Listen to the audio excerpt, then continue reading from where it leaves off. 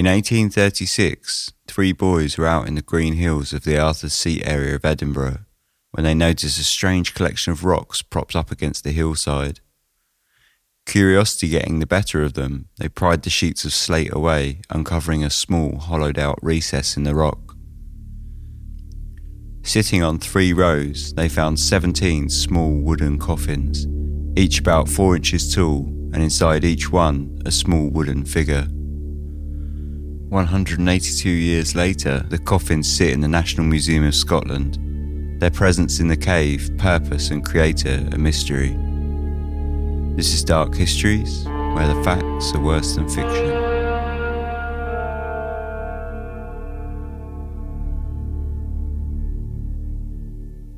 Hello and welcome, Season 2, Episode 5. This episode, I'm going to be taking a break from death and murder for a bit. We're going to tuck into some Scottish folklore with some peculiar little finds. This is the Arthur's Seat coffins. Lying on the eastern side of Edinburgh, Scotland, the rocky hillside of Arthur's Seat is covered in flora. It sits 251 metres above sea level and was once an active volcano.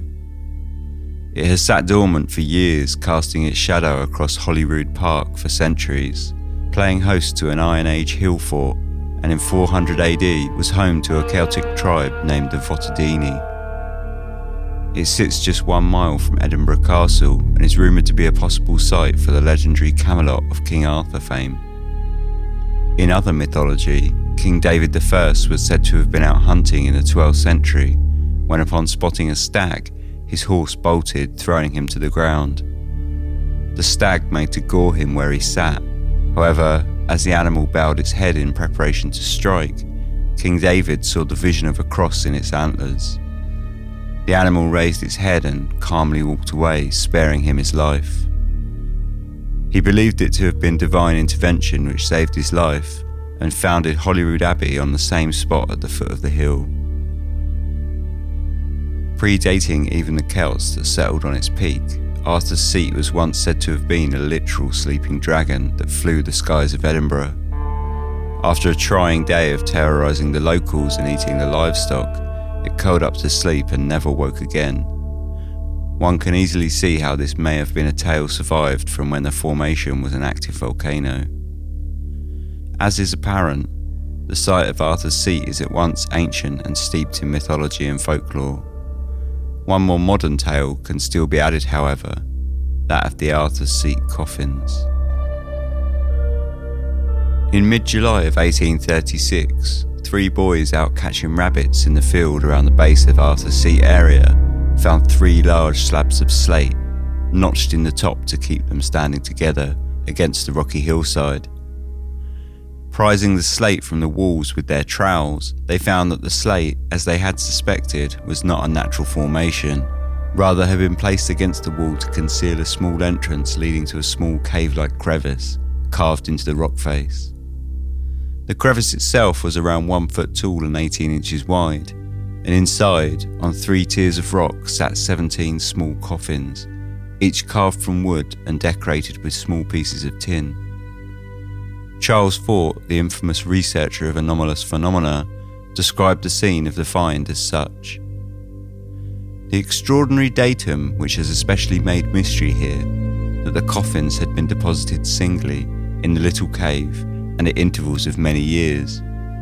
In the first tier, the coffins were quite decayed and the wrappings had moulded away. In the second tier, the effects of age had not advanced so far, and the top coffin was quite recent looking. Naturally, after finding such a strange and delicate collection of items stored away in a secret hole in the side of a rock hill, the boys did what any boys would do. As reported by the Scotsman, who published an article on the coffins on the 16th of July 1936.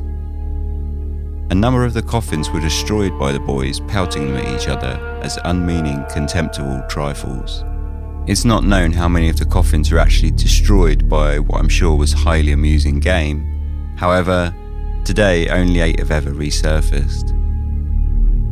The next day, upon hearing the boys' story, their schoolmaster, Mr. Ferguson, himself a member of a local archaeological society, went to the hillside to retrieve what remained of the boys' unusual find. When he got them home, he prized the lids of the coffins open in his kitchen to find that each one held a carved wooden effigy of a human, complete with clothing, hand-sewn from an assortment of cloth. Though most were plain, 2 of the figurines were commercially printed, and 1 was checkered. Each tiny doll lay on a bed of rag fibre. The same report from the Scotsman, dated July the 16th, described them. Each of the coffins contained a miniature figure of the human form cut out of wood, the faces in particular being pretty well executed. They were dressed from head to foot in cotton clothes and decently laid out with a mimic representation of all the funeral trappings which usually form the last habiliments of the dead. The coffins are about 3 to 4 inches in length, regularly shaped and cut out from a singular piece of wood, with the exception of the lids, which are nailed down with wire sprigs or common brass pins. The lids and sides of each are profusely studded with ornaments, formed with small pieces of tin and inserted in the wood with great care and regularity. The discovery led to an initial small flurry of reports from several local news publications, each having their own take on what the cachet of coffins symbolised, or for what purpose they had been stashed inside the hidden cutout in the side of Arthur's Seat. The Scotsman, who were first out the gate with the story, and from which the previous contemporary quotations were taken from, dove head first into the supernatural element, after writing that the creation of the coffins was a singular fantasy of the human mind, rather above insanity and yet much beneath rationality. With this, it's clear the writer felt the creation of the coffins lacked some normal level of logic, and so they instead went on to immediately explore witchcraft as an explanation. Our own opinion would be, had we not some years ago abjured witchcraft and demonology, that there are still some of the weird sisters hovering about Mushat's Khan or the Windy Gal, who retain their ancient power to work the spells of death by entombing the likeness of those they wish to destroy. They went on to suggest that the boys deserve some praise for their part in discovering the coffins and destroying this satanic spell manufactory, the last we should hope that the infernal hags will ever be permitted to erect in Scotland. Undoubtedly, this article would have been the source of much of the speculation and excitement that surrounded the find. Sensationalist reporting has always and forever will hold the power to ignite a story. 1 month later, the Edinburgh Evening Post followed up with their own take on the mystery of the coffins by suggesting they may have been a part of an ancient custom which prevailed in Saxony of burying in effigy departed friends who had died in a distant land. This rather more romantic take was further expanded by the Caledonian Mercury, who themselves suggested that we have also heard of another superstition which exists among some sailors in this country, that they enjoined their wives on parting to give them Christian burial in an effigy if they happened to be lost at sea.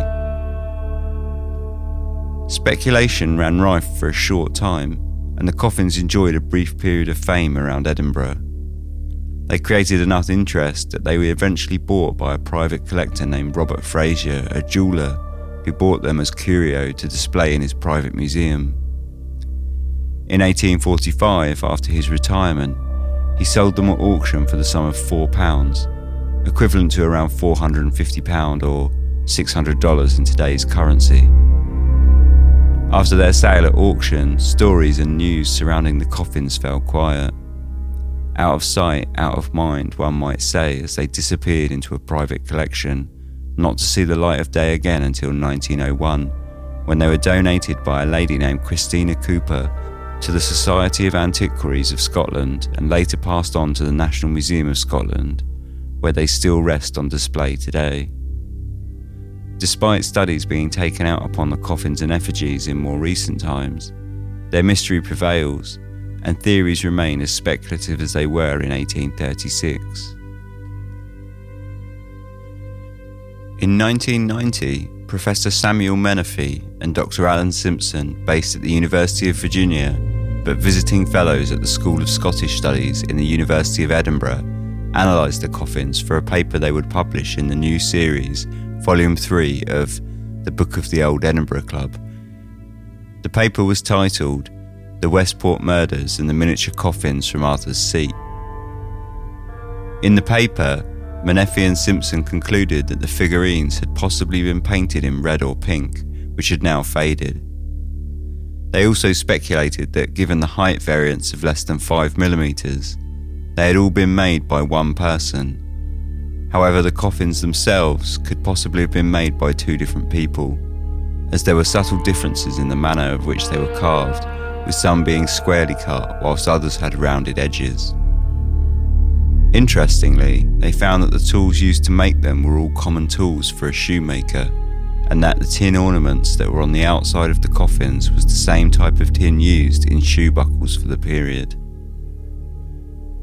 This led them to the conclusion that the maker was more than likely either a shoemaker or perhaps a leather worker, and it also ruled out any sort of woodworker by trade, despite the effigy's intricate attention to detail. They also found that they would have once had rotating arms, though they had been removed, possibly to ensure they would fit snugly into the coffins. Due to the fact that the eyes of each had been carved as open and the feet flat, allowing them to stand freely, this led them to conclude that the dolls were not initially made to represent corpses at all.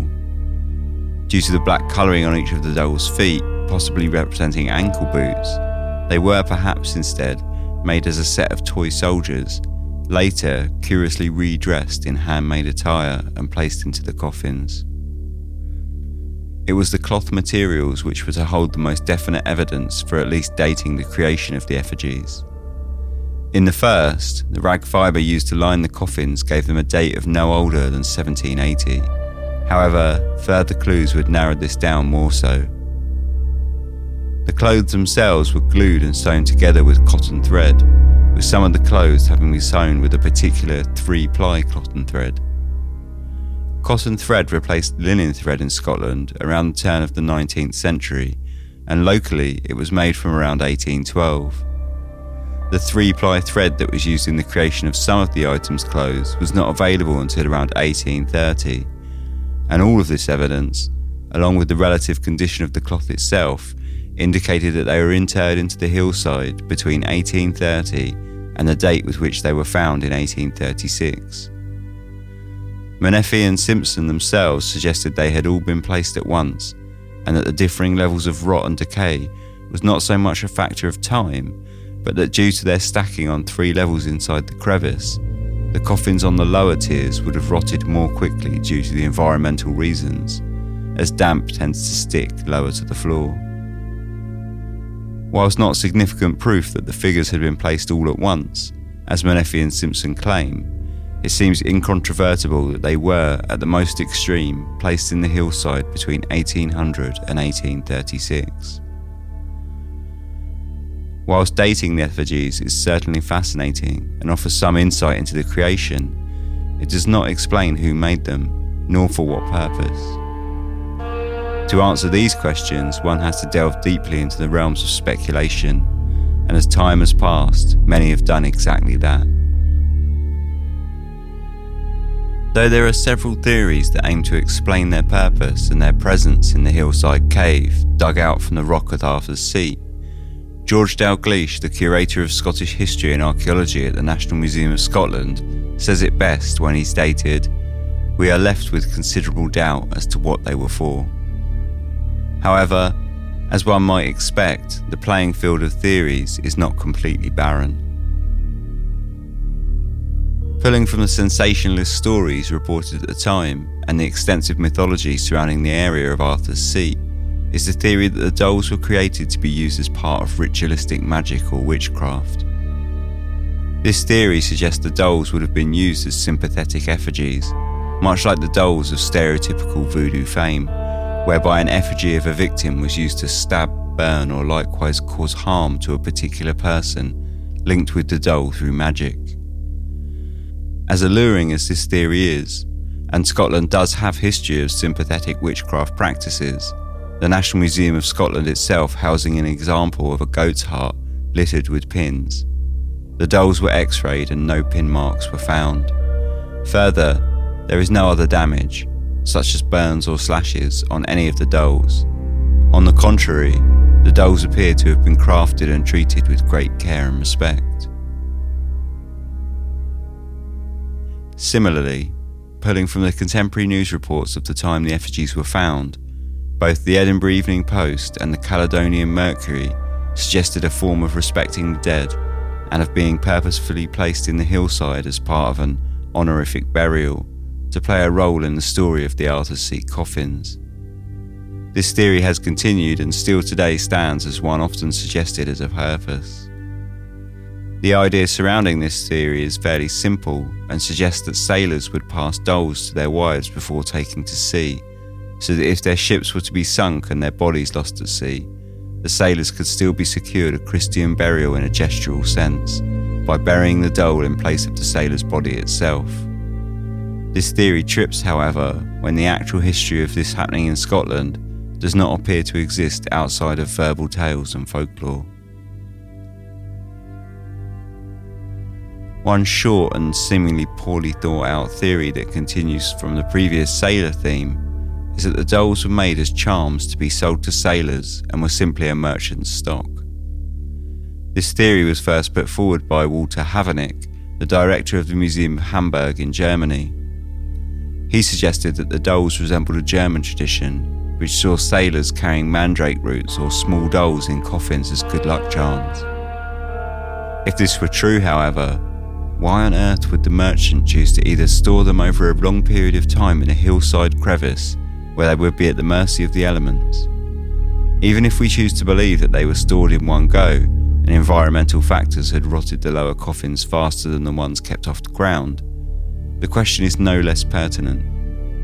Why on earth would you choose a damp hillside crevice as a makeshift stock cupboard rather than their own home? A final bullet for this theory would be that there was simply no history of this practice in Scotland. While sailors certainly bought charms, they were much simpler carved trinkets such as small flat circular carved stones and semi-precious gems. One of the more often touted theories, and the one theory backed by the National Museum of Scotland, was put forth, unsurprisingly considering the title of their 1994 paper, by Professor Samuel Menefee and Dr. Alan Simpson. Namely, this theory that the Westport murders played a role on the creation of the dolls. We have documented Burke and Hare or the Westport murders case on Dark Histories before in Season 1, Episode 8, so I would urge you to have a listen to that rather than exhaustively cover it here. However, a brief overview of the case can be laid out as such. The Westport murders were a group of murders perpetrated by William Burke and William Hare, two Irish migrants living in Edinburgh in the 1820s. The pair became close friends, and in November of 1827, Hare, who was earning his living as a landlord, stumbled across one of his tenants dead in his room. In order to not lose out on money owed in back rent, the duo came up with an alarming plan. They took the body to the closest medical university, where they met with one Dr. Robert Knox, who bought the body for £7 and 10 shillings to be used in his medical lectures, which he held in front of packed houses, educating young doctors in some of the most advanced medical knowledge of the time. Seeing an opportunity for quick profit, the pair embarked on a killing spree that lasted for around 1 year and claimed a total of 16 murder victims. Each one of the victims was sold to Dr. Robert Knox for between £5 and £10. The pair eventually made lazy errors and were caught in October of 1928. Burke was hanged for his part in the murders, whilst Hare got away scot-free, after agreeing to confess to the murders, implicating Burke in the process. He did this in exchange for immunity for himself and his wife. Burke's body was, poetically, used as part of a dissection for a medical lecture, whilst Hare slipped away into quiet anonymity, never heard from again. This theory does have one hole, however. If there were 16 victims of Burke and Hare, why were there 17 coffins? The spare coffin is explained by taking into account the first body sold to Knox, who, whilst not a murder victim, was most certainly part of the Burke and Hare story and would have been denied a Christian burial, just as the true victims themselves were. This theory ties neatly in with contemporary events, however it leaves much to be explained. Who had taken them there? Was it a guilt-ridden Hare, or perhaps his wife, who split from Hare and skipped the country shortly after the trial? Or was it possibly just a sympathetic onlooker who felt a duty to pay respect to the dead? Whilst they were a partnership and Hare had worked as a cobbler, both facts that were speculated as being likely in the creation of the coffins, one cannot overlook the contradictions in the theory with their own paper, as they also concluded themselves that the dolls were all male. However, 12 of Burke and Hare's victims were female. Furthermore, they also stated that they thought the dolls would not have been made as corpses and were placed in the cave in one large drop-off. Now, you could argue around the second and third point, the question of gender is hard to escape. One could also question if a pair of sociopathic killers such as Burke and Hare had it in them to spend the time to craft and create the effigies, as guilt never seemed to play much of a role on either of the killers' minds during their spree. Without doubt, one of the more curious explanations as to the origin of the coffins is a story first published in an article in The Scotsman 5 years after the coffin's reappearance in 1906, when the paper published another story introducing the mysterious Mr. B. The story told of a letter apparently delivered to the Society of Antiquaries of Scotland along with the coffins at the time of their donation, and written by a lady living in Edinburgh with her father in 1936. The article gave no name to the lady and the father named simply as Mr. B. Around the time of the coffin's discovery, Mr. B had apparently been visited on several occasions in his work premises by a daft man, daft being an expression of the time for a person who was deaf and unable to speak. On one such occasion, just after the discovery of the coffins, the man walked straight into Mr. B's office, apparently suffering from some agitation. Unable to speak or hear, the man simply glowered at him, casting his feelings through his curious expression, and then stormed out, never to return again. Before he left, however, he handed Mr. B a small scrap of paper, upon which he had drawn a rough sketch of 3 coffins, with the date 1837, 1839 and 1840 written below each. In the autumn of 1837, Mr. B passed away, and in the years 1839 and 1840, 2 further relatives passed away. This was a strange tale indeed. Somewhat more inexplicable is the Scotsman's leap when it wrote, "Is it not just possible that this man was the maker of the Arthur's Seat coffins, driven mad by the loss of his treasures, or was the whole story nothing but coincidences?" Despite the letter being attached to the parcel of coffins when they were delivered to the museum, there is little else to connect the two. A better explanation of who exactly Mr. B was may shed light on the story, however, that would appear to be a detail lost to time. Eventually, we are left with several theories, and none of which seem to satisfactorily explain the presence of the dolls in anywhere nearing a complete sense. Questions such as the span of time the dolls were being placed in the hillside, by whom and for what purpose, remain unanswered. It also begs the question that if the dolls had caused such a stir at the time, and they certainly seem to garner enough media attention, if the maker was still alive, why had they themselves not come forward? Especially if they were not created for any nefarious reason. After 182 years of speculation and considerable study, the coffins are still shrouded in the mystery they were when they were first pulled from the hillside back in 1836. As if the level of intrigue for the dolls was not already enough, in 2014 a further doll was sent to the National Museum of Scotland. It was a finely carved replica of the dolls they kept, complete with its own hand-stitched clothing.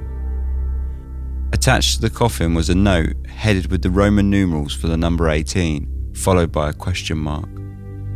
Below this cryptic heading, the note read, "To the National Museum of Scotland, a gift.